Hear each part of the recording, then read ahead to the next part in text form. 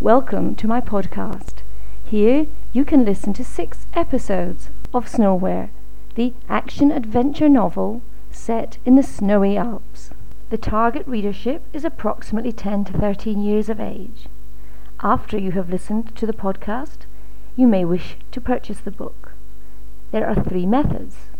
You can download the ebook directly from me by emailing heatherflood@hotmail.com. The cost is $5 or £3. Alternatively, visit the publisher lulu.com. The novel's length is 266 pages. You can order direct from me a signed copy of the paperback. I hope you'll enjoy listening to Snowwhere. Hello and welcome to the podcast of Snowwhere the Book by Heather Flood. You will have already heard Chapter 1, read in 3 episodes, by myself, Heather, the author. Today we have a guest reader, Vary, and she is going to read Chapter 2. Snowwhere, Chapter 2. Sal O'Pet appeared in the chalet some hours later. Vinny had managed Pitbull's sleep, but was unable to get comfortable, as he had no way of knowing when was night and when was day. "Oh, that's easy enough," Sal replied smoothly, when Vinny told him that he wasn't used to hibernating and would like to know when to sleep. "It isn't quite dawn." Sal opened the living room curtains, and there was the same scene as before, but this time in darkness.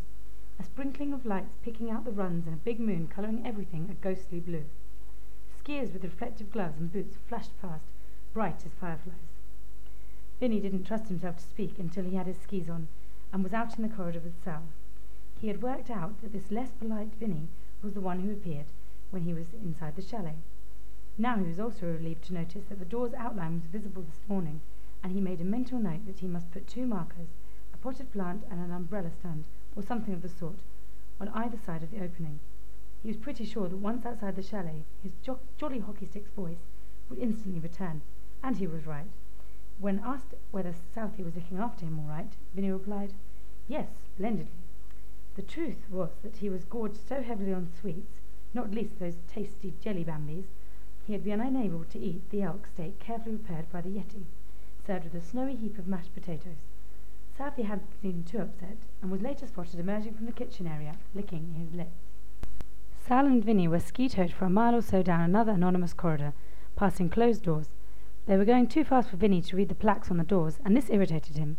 He made up his mind to try to sneak back later and investigate.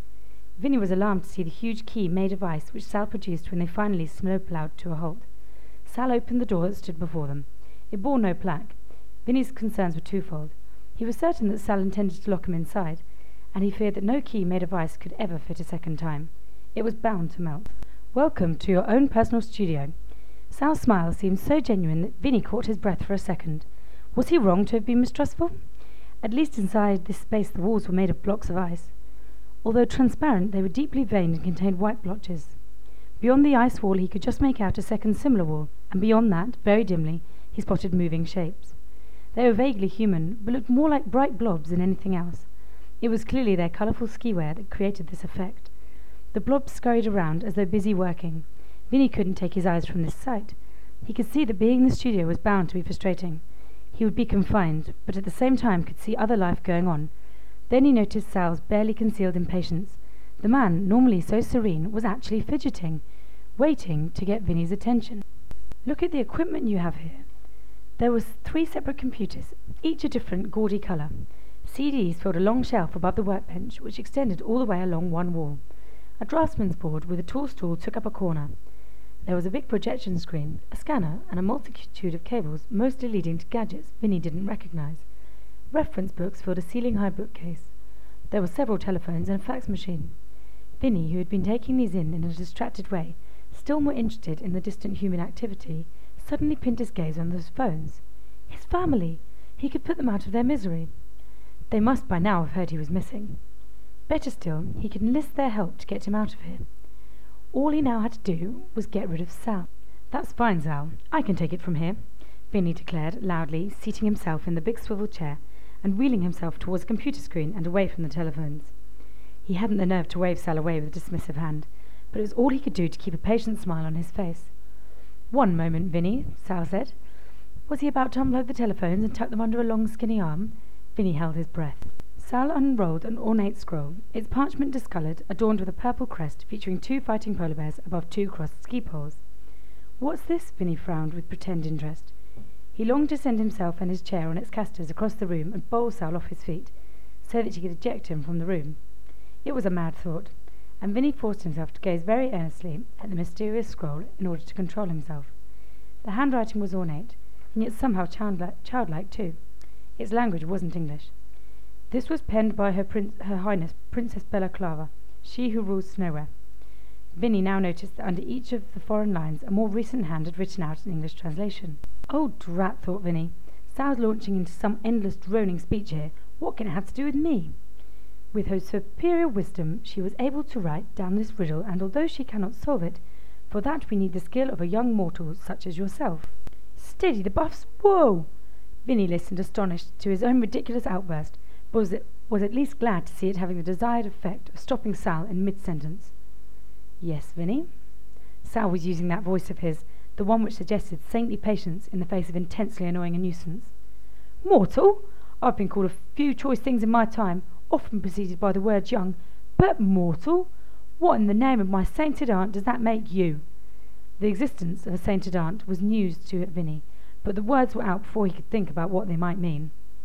"Ah, well, my dear boy, we, the inhabitants of Snowwhere, are otherworldly." Sal's face took on a vague, dreamy quality.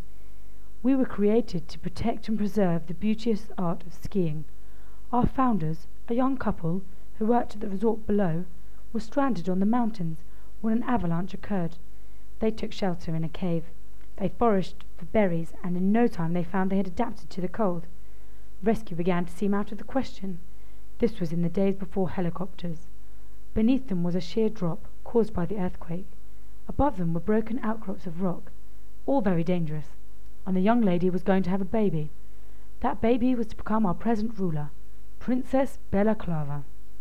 "Great," Vinny muttered unheard. "I shouldn't have asked about mortals. Why would I want to know all about these people, when I hope to be here for no more than a nanosecond?" Sal was still speaking. From their vantage point, the royal couple, Queen Stella, Miss Stella Knight was her name before she came here, and King Toby, formerly Toby O'Gan, the handsomest ski hire assistant at the most popular alpine resort, could see every single day how little it took for the snow to shift and for avalanches to start. It became their avowed mission to prevent avalanches. In those days the worst culprits were cross-country skiers. There were few enough of them, and the couple found that just by calling out in eerie voices they could scare them all clean away. The area soon got a reputation for being haunted, and peace reigned. "I thought Toby and Stella reigned," Vinny retorted. His attempt at a joke was treated with the disdain it deserved. Sal continued. Seeking warmth now that the baby was soon to be born, the royal couple ventured further into their cave.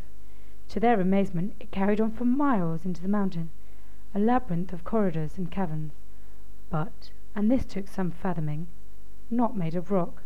Snow, right? As you see. "The rest of you?" "Ah, we were all addicted skiers, mortals until we arrived. Homeless for the most part, because when the skiing season is over, or the money runs out, enthusiasts like ourselves just don't want to go home." "Well, that's where you and me differ," Vinny chipped in feelingly. "And we had had enough of avalanches." "So hey presto, everyone's happy." "We were, idyllically so, until snowboarding was invented." That was episode 4 with guest reader Vari.